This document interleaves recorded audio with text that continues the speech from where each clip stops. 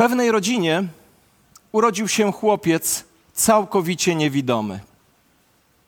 Lekarze powiedzieli, że operacja przywracająca jemu wzrok może mieć miejsce dopiero wtedy, kiedy dorośnie. Przez całe jego dzieciństwo i całą jego młodość mama w przepiękny i bardzo obrazowy sposób opowiadała jemu o tym, jak piękna jest otaczająca go przyroda. Gdy chłopiec dorósł, lekarze przeprowadzili operację, po której on zaczął widzieć. I gdy pierwszy raz wyjrzał przez szpitalne okno, powiedział mamie następujące słowa: Mamo, dlaczego mi nigdy nie powiedziałaś, że tutaj jest tak pięknie? Dziś będę mówił o niebie i wiecznym, świętym mieście, przygotowanym dla nas przez Boga. I zdaję sobie sprawę, że mówienie o tym miejscu mogę porównać do opowieści tejże mamy swojemu niewidomemu synowi o otaczającej go przyrodzie. A to dlatego, że sama Biblia mówi, czego oko nie zdołało ujrzeć, a ucho usłyszeć i co ludziom nawet na myśl nie przyszło. To Bóg przygotował tym, którzy Go kochają. Mimo wszystko, dzisiaj mając świadomość tego, co przed chwilą powiedziałem, spróbujemy zajrzeć do nieba i do tego świętego, wiecznego, niebiańskiego miasta. Apostoł Jan, który z powodu wiary w Jezusa Chrystusa był prześladowany i znalazł się zesłany na wyspie Patmos, miał widzenie tego, co nadejdzie, i tak to opisał. Zobaczyłem nowe niebo i nową ziemię, gdyż pierwsze niebo i pierwsza ziemia przeminęły. Nie ma już morza. Zobaczyłem też święte miasto, nową Jerozolimę. Zstępowało z nieba od Boga, przygotowane było jak panna młoda, wystrojona dla swego męża. Te wiersze, jak i inne miejsca Pisma Świętego prowadzą nas do pierwszego stwierdzenia. Niebo i wieczne, święte miasto istnieją naprawdę. Ono nie jest baśnią, nie jest legendą, nie jest mrzonką, to jest realne miejsce. Na kartach Pisma Świętego czytamy, że w niebie i w tym mieście Bóg będzie z nimi mieszkał. Oni będą mu ludem, a będzie z nimi sam Bóg, ich Bóg. Otrze też wszelką łzę z ich oczu, nie będzie już śmierci, ani bólu, ani krzyku, ani znoju, ponieważ pierwsze rzeczy przeminęły. A to prowadzi nas do drugiego stwierdzenia, że niebo i święte wieczne miasto jest miejscem doskonałym. Bóg tam jest. Bóg będzie tam mieszkał z nami. Boża obecność sprawia, że to będzie doskonałe środowisko. Nie będzie więcej łez, śmierci, pogrzebów, styp, żałoby, bólu, chorób, nowotworów, zawałów serca, nadciśnienia, zapalenia trzustki i wielu tym podobnym chorób. Nie będzie karetek pogotowia, ZUS-u, urzędu skarbowego, szpitali, kampanii wyborczych. Nie będzie gwałtów, rozbojów i samobójstw. Nie będzie rozwodów, głodów i trzęsień ziemi. Nie będzie faszyzmu, komunizmu, kapitalizmu czy nacjonalizmu. Wszystkie rzeczy, które tutaj na ziemi są przyczyną smutku i cierpienia, nie będą miały miejsca w niebie. A wiecie dlaczego? Bo niebo i święte wieczne miasto jest miejscem absolutnie doskonałym. To miejsce jest także przeogromne. Jest tam miejsce dla każdego. W domu Ojca mego jest wiele mieszkań, powiedział Jezus i dodał: idę przygotować wam miejsce. W niebie jest wystarczająco miejsca dla każdego. To jest stwierdzenie trzecie. Bo Bóg chce, aby wszyscy byli w niebie. On nie chce, by ktokolwiek znalazł się poza niebem. Bóg chce, żebyś był z Nim w Jego niebiańskim, świętym mieście. A teraz posłuchajcie, jak wygląda to niebiańskie, święte miasto. Mur zbudowany był z jaspisu, a samo miasto z czystego złota podobnego do szkła czystego jak kryształ. Fundamenty muru miasta były ozdobione różnymi drogimi kamieniami. Pierwszy kamień to jaspis, drugi szafir, trzeci chalcedon, czwarty szmaragd, piąty sardonyks, szósty krwawnik, siódmy chryzolit, ósmy beryl, dziewiąty topaz, dziesiąty chryzopras, 11 jacynt, 12 ametyst, a 12 bram było zbudowanych z 12 pereł. Każda brama z jednej perły. Ulice miasta wyłożone były szczerym złotem, jak przezroczyste szkło. I to prowadzi mnie do czwartej myśli. Niebo i święte wieczne miasto jest niewyobrażalnie piękne. Tak naprawdę nie powinno nas to dziwić, ponieważ Bóg tworzy piękne rzeczy. Niebiosa opowiadają chwałę Boga, firmament głosi dzieło rąk Jego, potęga gór, powierzchnia oceanów, koliber, bocian, paw, góry, trawy, drzewa, śnieg, tęcza to tylko minimalny wycinek Jego przecudownej twórczości. Wszystko, co pochodzi z Bożych rąk, jest arcydziełem. Ludzki umysł nie jest w stanie ogarnąć, jak tam będzie. Apostoł Jan opisuje to jako miejsce niezwykłe, lśniące. Blask jego podobny do blasku drogiego kamienia, jakby jaspisu lśniącego jak kryształ. Jan, który miał wgląd do nieba i do wiecznego świętego miasta, używa słów podobny, jakby, bo nie jest w stanie opisać jego piękna. Kamienie węgielne tego miasta są ozdobione wszelkimi drogimi kamieniami. Bramy wejściowe, każda z jednej perły. Ulice miasta to szczere złoto, niebo i święte wieczne miasto to miejsce niewyobrażalnie piękne. Miasto nie potrzebuje też słońca ani księżyca, aby mu świeciły. Oświeca je chwała Boża, a jego lampą baranek. W świetle miasta będą chodzić narody, a królowie ziemi wniosą do niego swoją chwałę.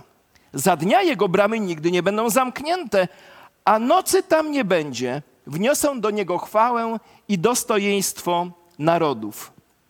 Po piąte więc, niebo i święte wieczne miasto to miejsce absolutnej świętości. Wszystko jest przepełnione Bożą obecnością. Bóg jest wszystkim we wszystkim. Nie ma tam słońca, nie ma tam księżyca, bo ogromna światłość Boga Ojca i Syna Jego Jezusa Chrystusa oświetla absolutnie doskonale wszystko. Nie ma tam nawet drobinki ciemności. Bramy tego miasta nigdy nie będą zamknięte, bo nie ma nigdzie bezbożności. Niebo to miejsce absolutnej świętości. Nie wejdzie do niego nic nieczystego, ani nikt, kto popełnia obrzydliwość i kłamstwo. Kochani, Bóg w serce każdego człowieka, w serce każdego z nas włożył wieczność. I tego faktu nikt i nic nie jest w stanie zmienić. Ale prawda też jest taka, że choć to jest fakt, to dzisiaj my, chrześcijanie, coraz mniej żyjemy perspektywą nieba. Zaczynamy żyć tu i teraz.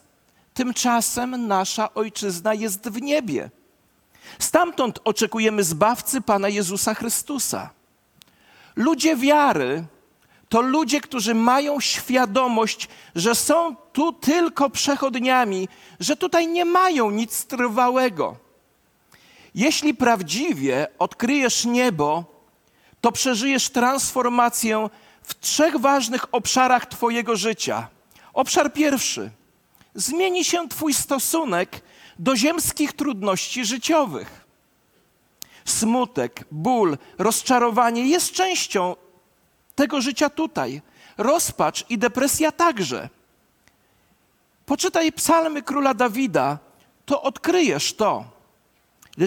Lecz jeśli perspektywa nieba, która jest realna, a ty nią żyjesz, jest częścią twojego wnętrza, to wówczas, gdy przychodzą doświadczenia, możesz tak jak król Dawid powiedzieć: Ty jesteś moim Panem.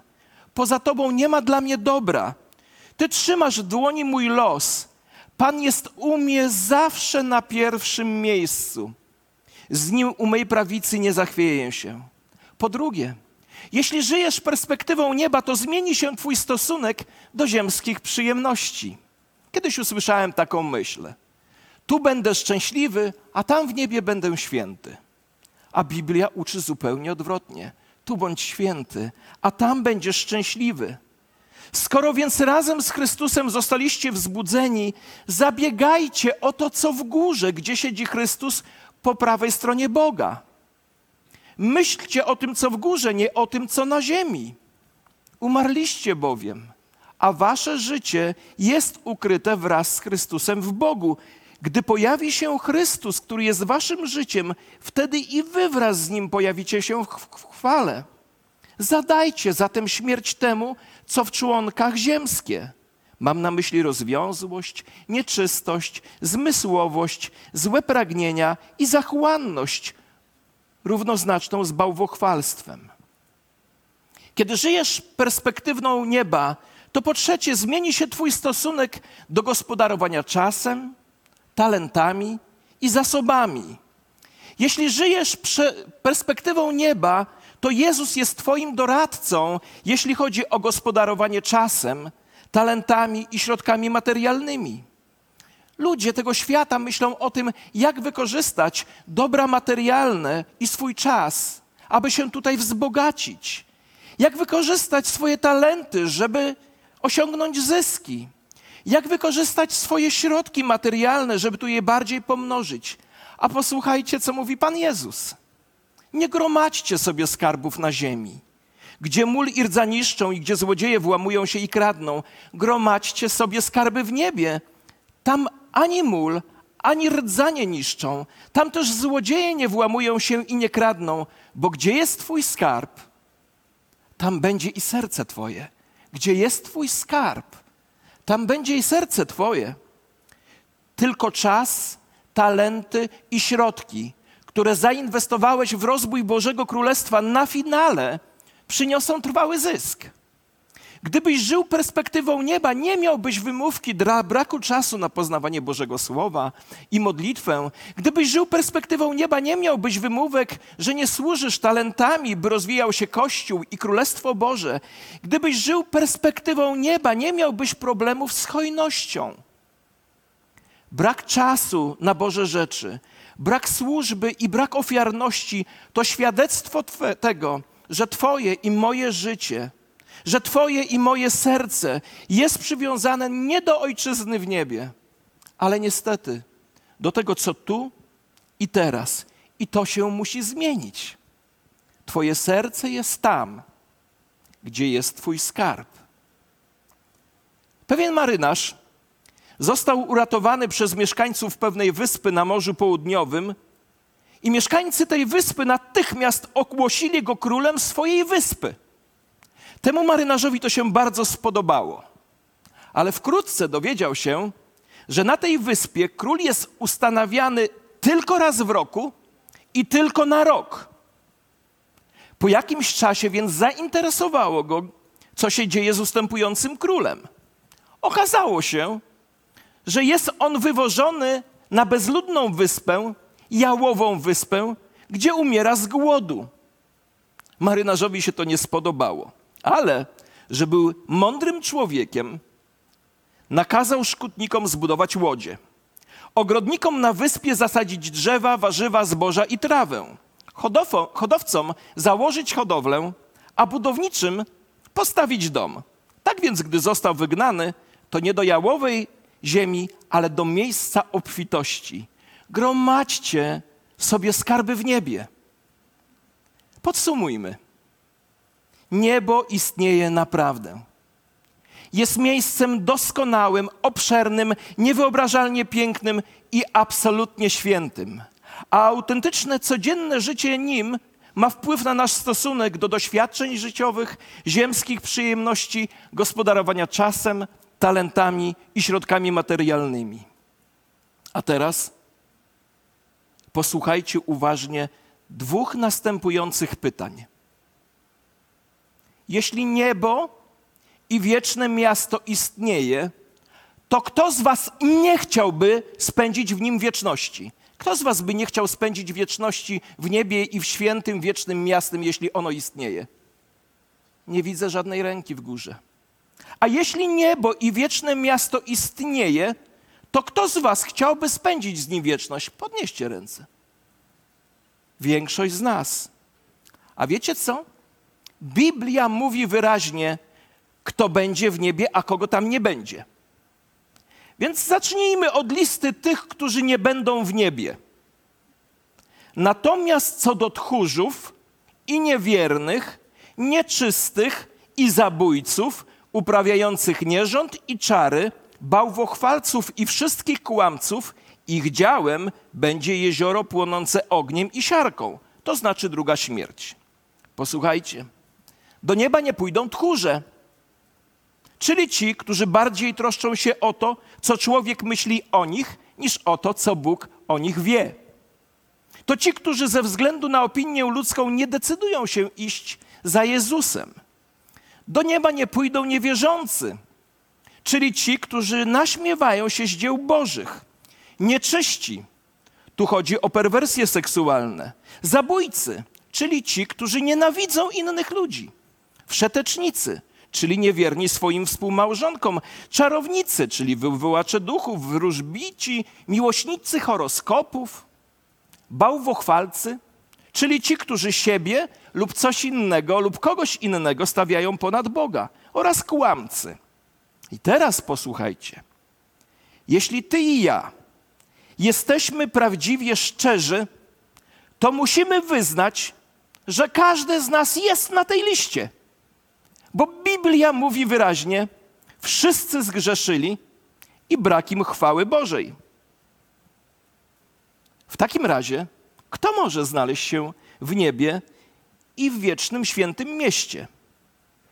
Biblia mówi tak. Wejdą tam tylko ci, którzy są zapisani w księdze życia baranka.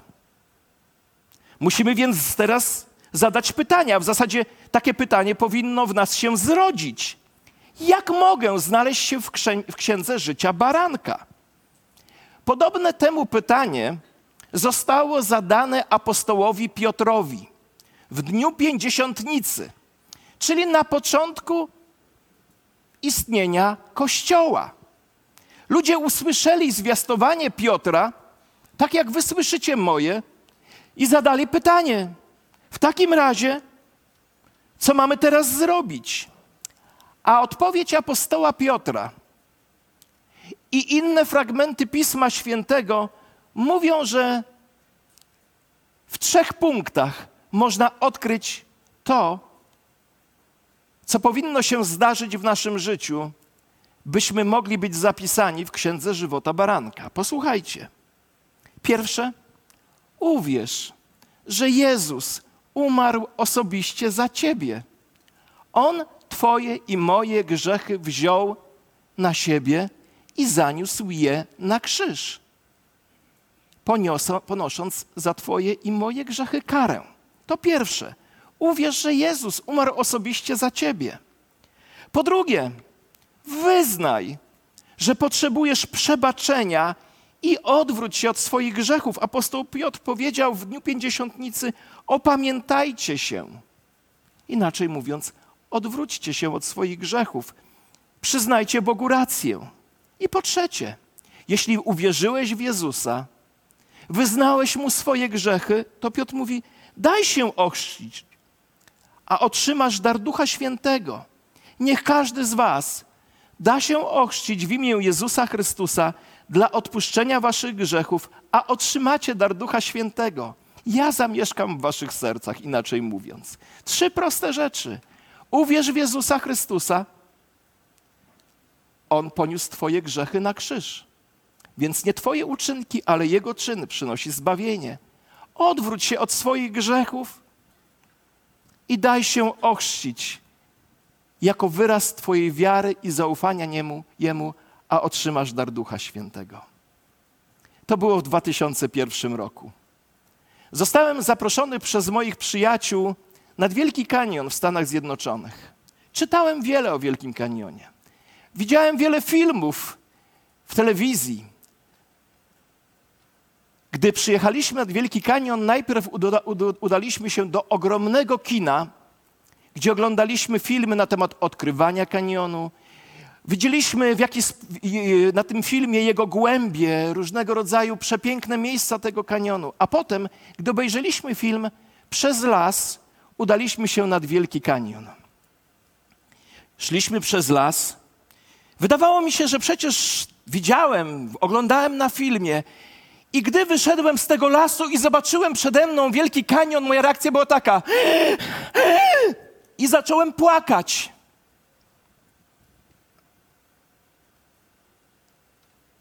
Mimo że widziałem to w kinie, mimo że czytałem o tym w książkach, że oglądałem w telewizji, to co zobaczyłem na własne oczy,